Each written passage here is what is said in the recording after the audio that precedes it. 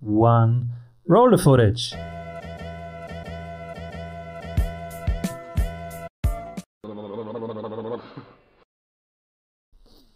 Welcome back, everybody. I'm Simon Severino, your host. And today, my guest is the founder and CEO of Fluidity Technologies.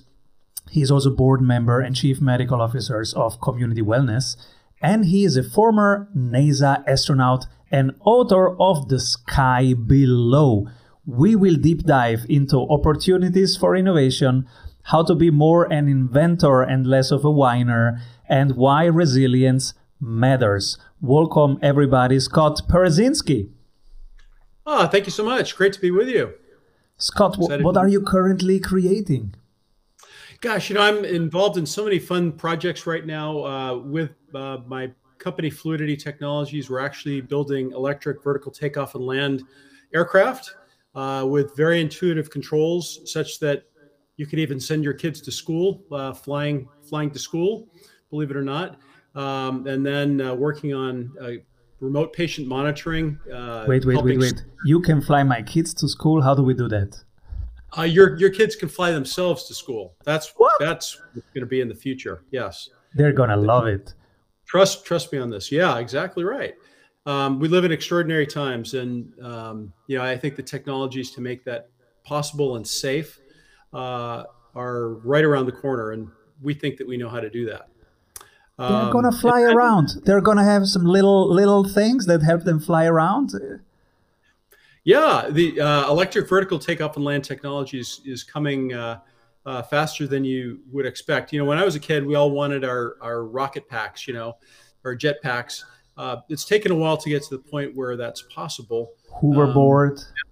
Yeah, the hoverboards are now, starting to make their presence known, but those are more gimmicky and not really, real methods of transportation. But these are tools that can be used by first responders to travel over the traffic to get directly to the patient within the golden 4 minutes to perform a resuscitation, get them to the hospital for definitive care, for perhaps certain other fire and rescue types of applications. But even just for personal enjoyment, to be able to pick up and fly like a bird to where you want to go and sightsee. These are going to be really powerful, and I think affordable aircraft in the not too distant future. And that's what Fluidity is going to be involved with. Wow, that's cool. I'm going to tell my kids immediately after this show. And then the other things that we're working on, remote patient monitoring for seniors, so that they can not only live longer lives, but live higher quality lives, to be able to get out in front of their disease progression. This is with a company called Community Wellness. So, and then involved in some other medical device development activities. So keeping really busy, spinning lots of plates. Why did you write the book, The Sky Below? I've been very fortunate to have had a number of extraordinary adventures in life, taking me to space on 5 space shuttle missions and doing 7 spacewalks. And I've been to the top of Mount Everest and done some other pretty wonderful adventures through life. But I've also overcome quite a bit of adversity and met challenges head on. And I thought that it would be helpful to people to share not just the joy of success, but also to really describe the hard work that it takes, the resilience to overcome challenges to get where you want to go. It's not a linear path to your dreams. There are hiccups, there are fits and starts, and you need to be able to pick yourself up, dust yourself off, and keep going. And I've been able to do that with the help of family and friends and colleagues, and just pure determination. And so I wanted to share that story with readers. And so I hope your listeners will check out the book. It's called The Sky Below. It's on Amazon, of course, and you can get it on audio if you'd like as well. The Sky Below, everybody. And resilience is so important right now for many people in the world. Some people who are in hardships because it happened to them. And some people, because like you, they are adventurous entrepreneurs, they go into hardship intentionally. What's the resilience? What did you learn about resilience? Well, yeah, taking it way, way back, when I was a kid, I was a Boy Scout. And in the United States, we have the highest rank is called Eagle Scout. And I think it's called something different in Austria. And in different parts of the world, they have a different highest rank. But it's a very lengthy process to get there. And I don't know how I came upon this strategy, but a lot of my friends gave up after a year or so. You know, this is too hard, it's too long. I'll never get there to the end of the road to achieve, you know, this final rank. And what I decided to do is not really focus exclusively on that ultimate goal, but just divide the task up into manageable, achievable piece parts that I could, you know, be rewarded by, you know. And so in this process, there are merit badges that you have to earn and service projects you have to do and other ranks along the pathway. And so I didn't get discouraged. I was always looking towards the next step and the next step. And it was rewarding. It was fulfilling. I could see my progress towards my end goal. And that same sort of methodology has lasted with me. You know, it got me through medical school. It got me hired by NASA.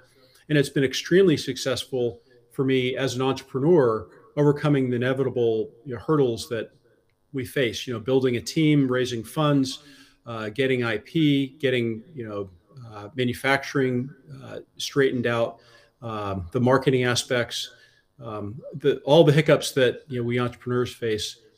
You've got to have that same sort of mindset. Otherwise, you'd probably give up very early on. Especially manufacturing right now, supply chains are broken.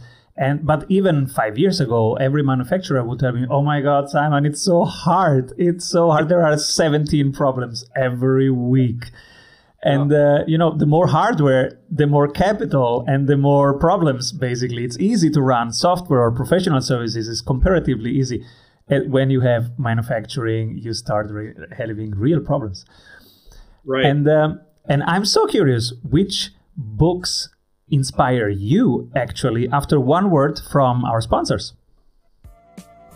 Hey, if you like the tools, go grab them for free at strategysprints.com/tools. Yeah. Would you like me to jump on in? Please. Which books inspire you? Well, so you're reading 3 books right now that I think are really helpful and you know, thought-provoking. And so there are many books on my bookshelf, and I have a nightstand with tons of books on them. But the ones that are captivating my interest right now, there's a book on Elon Musk that I'm reading, who's, I think, you know, one of the most inspirational, you know, nonlinear visionary thinkers of our time. And so I really enjoy, you know, getting to understand his unique pathway through life. Another book that is, you know, a challenge, actually. It's a sobering tale of what's happening in parts of the United States right now, but it's a book called Dopesick, and it's about the opioid crisis in America and just the devastating toll that opioids and meth and other drugs are having in especially rural parts of our country that are underserved. And so it's actually serving as inspiration for me in my work at Community Wellness, the company that I mentioned earlier. You know, how can we deliver care to people in rural parts of America to help them overcome, you know, this devastating burden of addiction? So that's another really thought-provoking book. I highly recommend it to you, because this is a problem that exists around the world. And then another book that I've been opening and closing periodically, but it's a fascinating tale of what not to do as an entrepreneur. And it's a book called Bad Blood, about Theranos.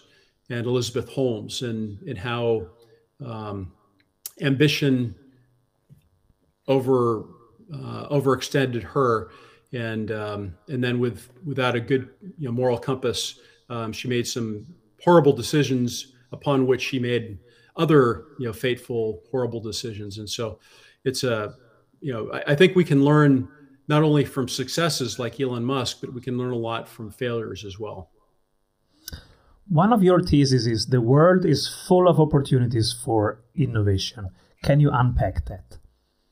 Yeah, so I like to describe myself as a motivated whiner, and I encourage everyone to become one. And what this means is, there are inconveniences that we see just walking down the street. You stub your toe on something. Well, why is that there? Does it need to be there?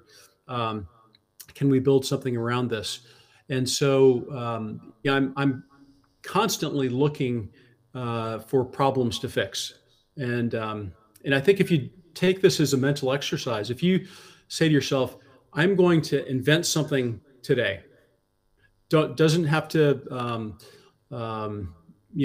be the super collider or, the MRI, but, I'm going to think of something that I've never come across before, ever in my life before. The first thing you have to do is look for opportunities to make something better. And what you'll find is that the hardest part of the inventive process is just making that, answering that first question. What around me needs to be fixed, and then bringing, solutions engineering to solve that problem is generally fairly straightforward. And so I actually have a mental challenge for myself, and every day I try and think of something, entirely brand new. Now, what you'll find is that many of the things that you come up with have already been invented or discarded as, well, not practical, or it's too expensive. There's not a market for it. But if you make a list of things that, like today, I have to invent something on my list. I have a notebook that I keep with me, and so I always have dozens and dozens of things that I like to get back and work on. So I have all sorts of projects in evolution that I'm working on. So, and then as I said, a lot of the things that you come up with have either been done before, or they're not really large enough problems to justify a business. But it's a great framework. And I discourage people from being just whiners. That you've got to be a motivated whiner. You've got to take the extra step to say, okay, well, this is a problem, but I'm smart enough, I can fix this.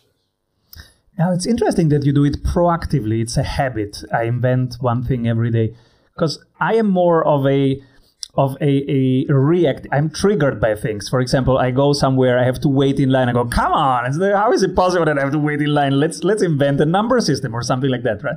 So when I'm pissed off, and I'm easily pissed off, then I try to come up with a better idea. Sure.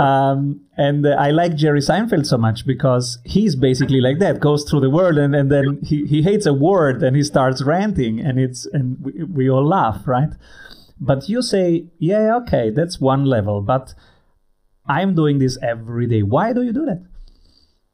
Because it is a way of paying it forward. It's a way to use your mind to make the world, at least in some small fashion, a better place. And so, looking for opportunities to help make your community, the world, a better place, I think is something that's worth doing. It's also a great exercise to keep your mind, always churning, towards a higher level of awareness. So, it's just a habit that I've gotten into that's smart.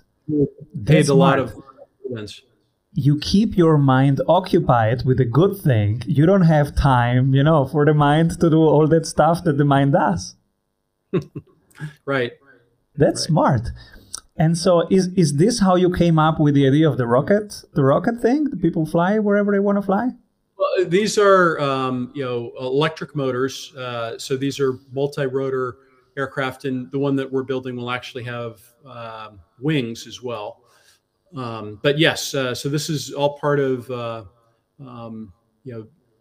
my efforts to improve personal transportation and also solve the first responder problem in our big cities. The parts of the world, we have a partner in the Philippines, and I've been in traffic in Manila, and it can take you 45 minutes to travel one city block, at least in pre-pandemic times, in full traffic. And so I was thinking, well, gosh, if there ever were a person with a heart attack, it would take 2 hours for an ambulance to get to them, and by then, all bets are off. And so, working with this partner of ours, we're working to develop these electric vertical takeoff and land aircraft. So the first one to have the chance to use it will be first responders. Then I guess there is a lot of military application. When do you think people like you and me can fly around for fun? Well, our vision for this is to actually create the equivalent of the Ford Model T, or we could call it the Ford Model T Bird, if you will. But it's creating an affordable aircraft that could sit in your garage. You could, roll it out to your driveway, take off vertically, extend the wings, and go fly. So we want this to be affordable and accessible to everyday folks like you and me.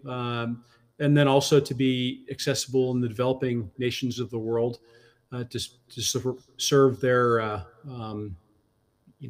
industrial and other purposes as well. So a lot of the emphasis in this marketplace so far has been in high-end, multi-million-dollar aircraft, and there's a real need and a real opportunity at the other end of the cost spectrum.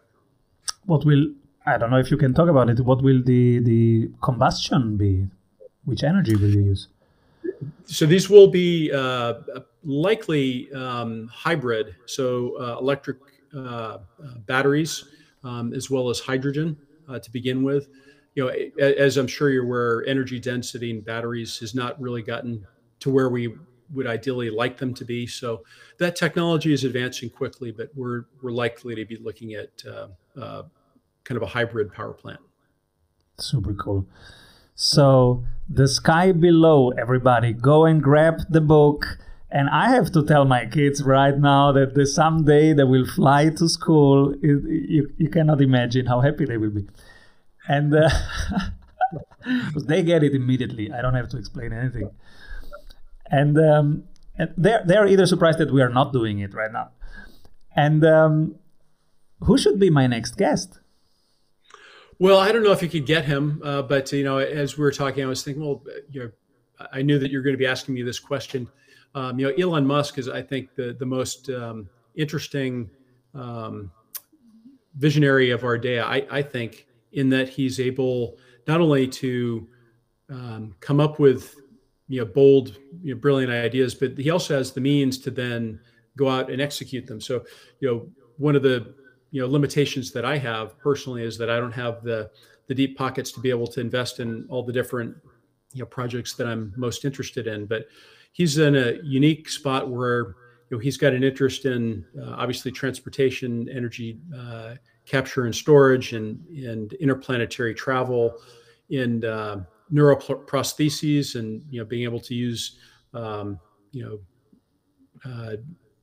basically implantable computers to control technologies and so on.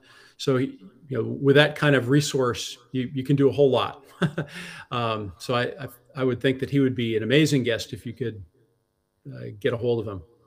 Definitely one of the most inspiring CEOs, innovators on the planet. Absolutely.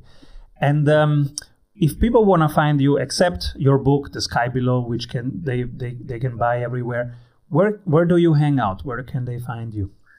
Yeah, so I'm on social media, Twitter and Instagram at AstroDocScott. And then my website, which has got a lot of information, great photos from all over the world, including inside active volcanoes and deep beneath the oceans and other expeditions I've been on. It's just my last name, Parazynski.com. And so invite folks to check that out as well.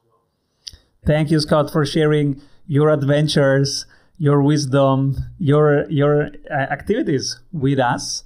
And please come back soon. Thank you so much. Great to be with you. Avoid trying to do thousands of things that doesn't work. We have 274 templates for your business success.